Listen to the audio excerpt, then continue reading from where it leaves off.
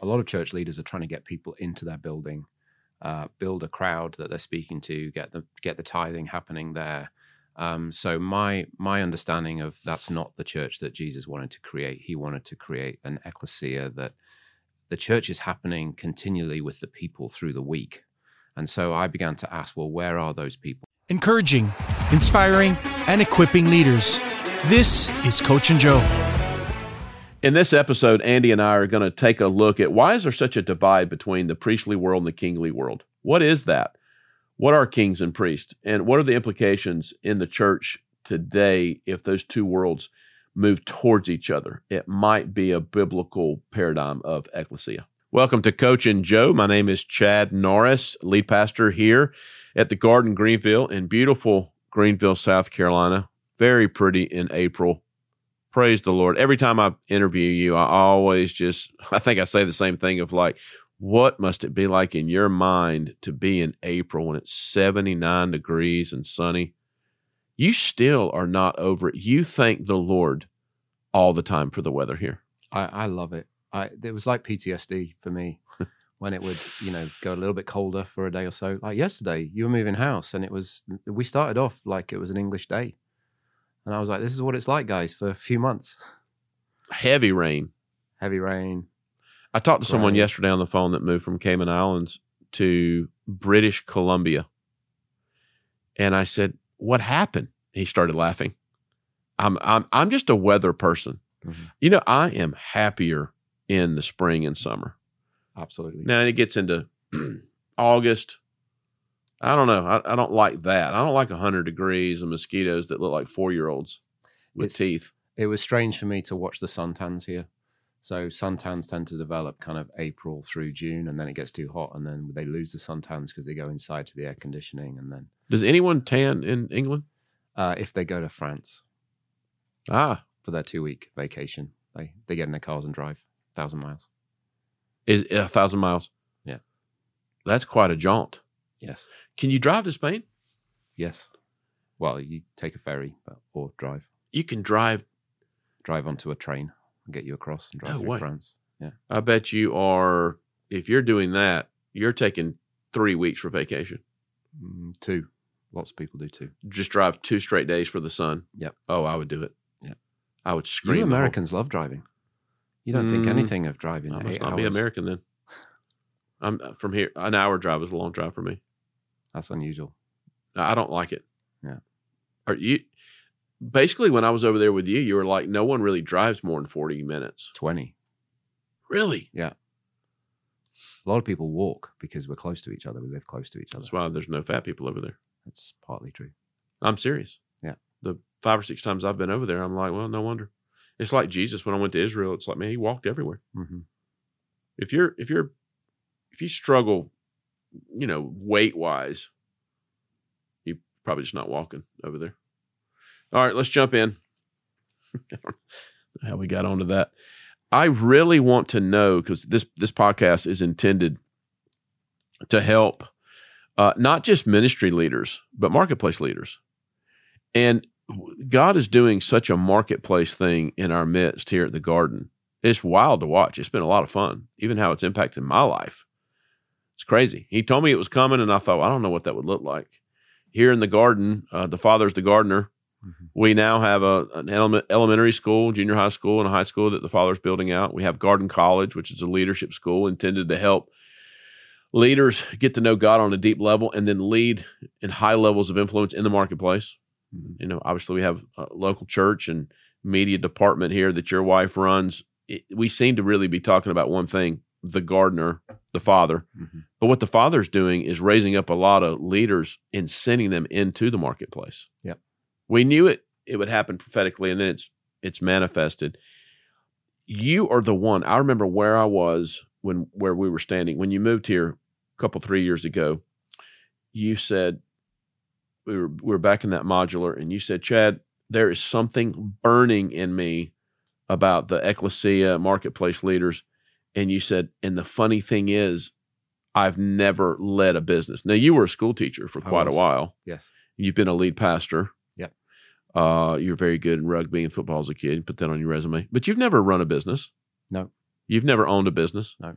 I'm curious, when did the father begin? Because it was over in Sheffield, England. When did he begin? How did this happen? What's your story of God burning this kingly thing in you? We hear a lot of conversations. Well, I'm more priestly than kingly. We're going to talk about all that. But for you, when did you begin to be really passionate about marketplace leadership? Well, I think some of it comes back to what is the church? And so a lot of church leaders are trying to get people into their building, build a crowd that they're speaking to, get the tithing happening there. So my understanding of that's not the church that Jesus wanted to create. He wanted to create an ecclesia that the church is happening continually with the people through the week. And so I began to ask, well, where are those people? What are they leading out? What does that look like? And I began to see that specifically with some of the business leaders, there was a level of loneliness and disconnection from the local church. And, these are busy people who are doing an excellent job where they are, but I didn't really feel as a pastor that I was well connected to them or walking with them or really understanding their levels of expertise, their vision, what they see. So for me, it was a mindset of kingdom across a city and beginning to ask the question, what would it look like for the kingdom of God to really invade this city? And then I began to say, hold on a minute, we have some of the chief executives of the children's hospital in our church and in the church just down the road. And we as church leaders don't talk to each other about those things. And yet they are making decisions about the care of children across this entire city. And we're not really talking to them. We're not really engaging with them as church leaders. We just expect them to turn up and listen to our sermons. That's true. And then go and hopefully do a good job. See you next week, pay your tithe. What does it look like for us to begin to broker conversations that are actually already happening? Business leaders talk to each other all the time. And yet in our churches, they're isolated from one another. They want to work across cities. So these things are already happening. The church leaders have got to catch up and begin to see, okay, who am I connecting with? There's a great divide between what we know contemporary definition of church. Like when I say church, I understand what I'm about to say. I'm not referring to the ecclesia, the biblical model of church, but what the church has turned into. There's such a great divide between pastoral leadership in a church and business leaders. Yeah. I'll be honest. If I'm a business leader, I don't blame business leaders for not really wanting to get too involved in a quote unquote priestly organization. Yep. There's a lot of control in local churches. There's a lot of small thinking. Yep. There's an expectation of, hey, why don't you just give us, quote unquote, your money and we'll do God's work with it. Yep. The truth is God's work, if I'm being objective, it's as much or more in the marketplace than it is in recruiting people to come to a building to perhaps have an encounter at the altar and hear another wonderful orator. Yep. You and I are burdened to bridge the gap between these two worlds, which I believe prophetically one of the reasons the Father had me start a business 6 or 7 months ago was to have some authority in the conversation. Mm-hmm. And as I am watching myself lead here on a higher level, but do less on the pastoral side of things, more in the marketplace, I believe what we're watching the Father build here, Psalm 127, is bridging a gap between the two worlds. So why don't we just define these two worlds on an elementary level? Mm-hmm. Sometimes we can so over-spiritualize language where it's like, what are we even talking about? When I say kingly and priestly, what is that to you? What does that look like? Well, I think priestly is talking about broadly within a church, and the priest is there to help people to connect to God. And so a priest stands between God and people. And so that is the role of a priest. Which is wonderful. Yeah. And we love that. Where the Father works through people. We can look at that throughout Scripture. The problem is that we've made priests be this category that are Constantine did. And he made priests be this certain category and everyone else be the parishioners. So we lost the priests in the marketplace. And in the marketplace, we have kings who have authority to make decisions, to rule, to govern, to create, to grow, to expand, to develop. And they do that throughout the week for the sake of cities, nations, industries. And we've divorced those two worlds. Those kings come in to receive something on a Sunday, to somehow for them to go out and do their role. They don't understand each other. They don't work together, kings and priests. And David is a great example of someone who was a king, but said, you know what? I need God at the center of this. And so he took off his kingly robes and actually created a radical expression of worship at that time, making God accessible to people where they were. Changed the whole nation. If I'm being objective, Andy, give you a practical example. Yesterday, something happened. A judge in the state of Florida in her mid-30s with a decision about the mask mandate. One judge influenced the airline industry so much. Do you understand that yesterday the mask mandate ended for getting on airplanes? Okay, so where am I going with this? If I'm being objective, the amount of influence that the priestly world has versus the kingly world, it's not even close. Yeah. I read an article yesterday from, I believe, in Money Magazine. I believe that was the article of the 25 most mistrusted leaders in the world. Clergy was like 13. Yeah. This is just me being objective. By the way, Andy, I'm a lead pastor. Yep. So I'm not here to. I think that I have the right to speak into this because I love the priestly world. Mm-hmm. But the priestly world, if we're not careful, it's in such a bubble, especially here in the South. It's not nearly as relevant as priest leaders believe. Yeah. Now, I'm not even talking about the biblical definition of church, because I believe the ecclesia is the biblical view of church. I'm just talking about the model that the church has turned into. Yeah. The influence that the priestly world has compared to the kingly world is not close. Here's a problem that I see, though. It's a big problem. And I'm not so sure I know the solution other than start talking about it. And we want to model reconciliation. These worlds are so divided that a lot of kingly people, they're so fed up with the way in which the priestly world is led. And I don't blame them, by the way. Yeah. They say, why would I even want to partner with the priestly model of church? Yeah. What I believe the Father is doing, it's a Davidic cry. It's a Davidic model. And you just mentioned it. Mm-hmm. King David, besides Jesus Christ, there's more written about David in the Bible than any character. It's wild to me. Mm-hmm. He becomes king when he gets the oil poured on him. He goes through a journey. Bethlehem, Hebron, Jerusalem. His first act in Jerusalem is priestly. So we see we see it in Jesus, prophet, priest, and king.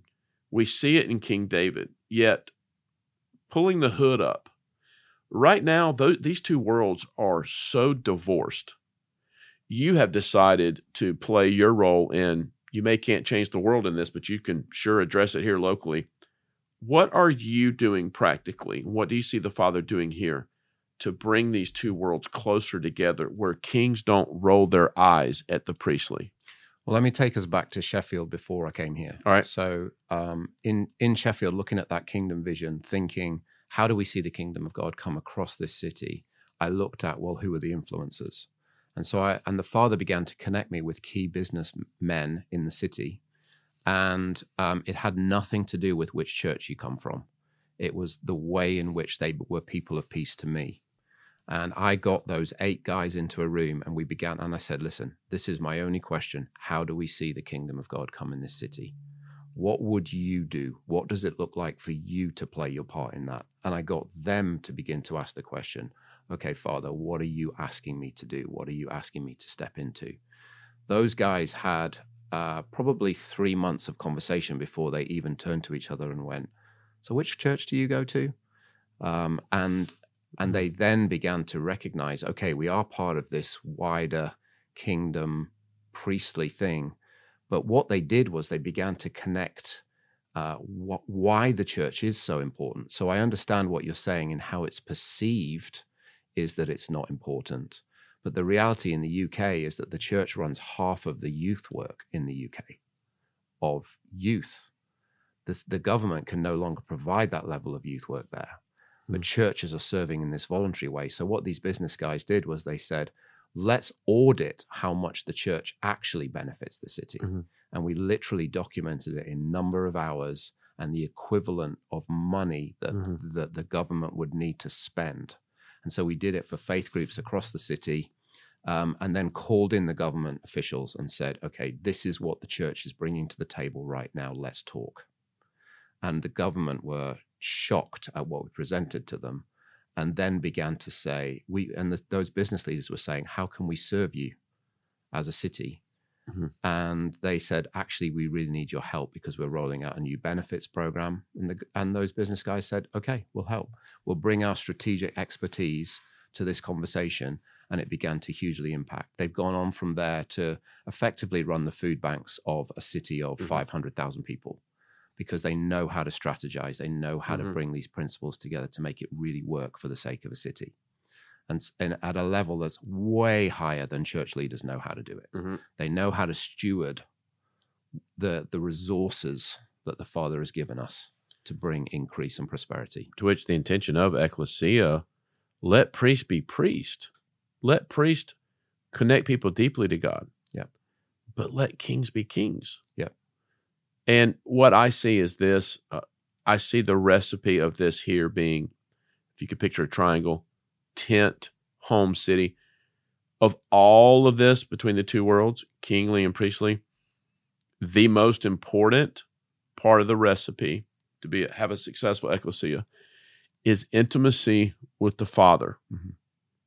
But what happens is, if that's all you focus on and you never allow Jesus to be king to you, he may be the reconciler of bringing me close to the Father. But Jesus, all 12 of his disciples who he connected to the Father, he did the best he could. They were ragamuffins. I don't know if they ever got it, but he led them into the real world, to the marketplace. If we're not careful, the priestly world will be phenomenal at like houses of prayer, messages, intimacy with God, but it will become like a bubble where you're afraid to go out into the big bad world. Yeah. That we will not, that's just not who we're going to be here, which is why even Garden College, our emphasis is on leadership into the marketplace, not just a house of prayer where we have encounters at the altar, we hide from the world, and we love Abba. Andy, a lot of houses of prayer are houses of disassociation. Yep. I just wrote about this in a book that I wrote, God Shaking His Temple. So what does that mean? The Father wants to reconcile these two worlds, and he wants to raise up people inside priestly organizations that know him well, whether you have a building or not, and then release you to be workers, ambassadors, CEOs, doctors, lawyers. I want to mention something that I've been seeing recently. It's deeply concerning to me. God uses me apostolically a lot, and I flow in a prophetic gift. There are more and more negative words towards the world, specifically platforms of politics, education, etc. We have to be careful, because what God is doing, he's actually, just like we see in the book of in the life of Daniel, he's raising up people that know him well, and he's sending them into dark places. Yes. So instead of bashing politics, you better check yourself. Yes. The Father cares greatly about politics. Yes. We have got to be careful decreeing these words against the world. All it's doing is driving a wedge between the priestly and kingly more. Your thoughts on that? So think about the one we follow, Jesus himself. Jesus incarnated himself into the world. And I think that's what we fail to do. And that's why sometimes we can do the dissociated prayer, houses of prayer, because we kind of want to ask God to click his fingers and make everything fine. Yeah. Whereas actually what he wants to do is he sent his son to grow up in a culture, to live in a culture, to know what it's like to do real life. So for me, it's about, will we as a church embrace following our Lord who leads us to incarnation, rather than looking to God to intervene in our world? And I think that's the question for me. You know, will we be those who take hold of our call and step into those areas to bring his presence? Because his presence is in us. we are the tent of his presence. And we, as we meet as ecclesia, we host his presence there in amongst politics, education, healthcare, media. And that the Father's waiting on us to step out into those things. That's always been his plan. The largest run of peace and prosperity in Israeli history was when King David was king. He had like 40 years of peace and prosperity. It might have something to do with the king put the presence at the center of his kingdom. Absolutely. And man, it's powerful to talk about the domino effect and implications of when these two worlds collide. Yeah. In this next episode, I want to talk about 3 or 4 practical steps of how both these worlds can work together. Yeah. How people in the labor force, CEOs, doctors, lawyers, teachers, can not only just sit on the back couple of rows. I notice that a lot of kingly people sit as far back they can in a priestly auditorium. I see it all the time. What if they sat on the front rows? And what if they actually served the church as we now know it? And what if the church actually humbled themselves before kingly leaders? What if two became one? It'd probably be pretty powerful. I think the world would listen a lot more, by the way. Thanks for joining. Spread the word on Coach and Joe. It's a podcast intended to help leaders in the marketplace and in the church know God better and then walk in a high level of influence in the lives of others. Thanks for joining us on the Coach and Joe Leadership Podcast. Don't miss the Coach and Joe Talk Show on YouTube and check out coachandjoe.com for more resources, blogs, and merch. We will see you next time.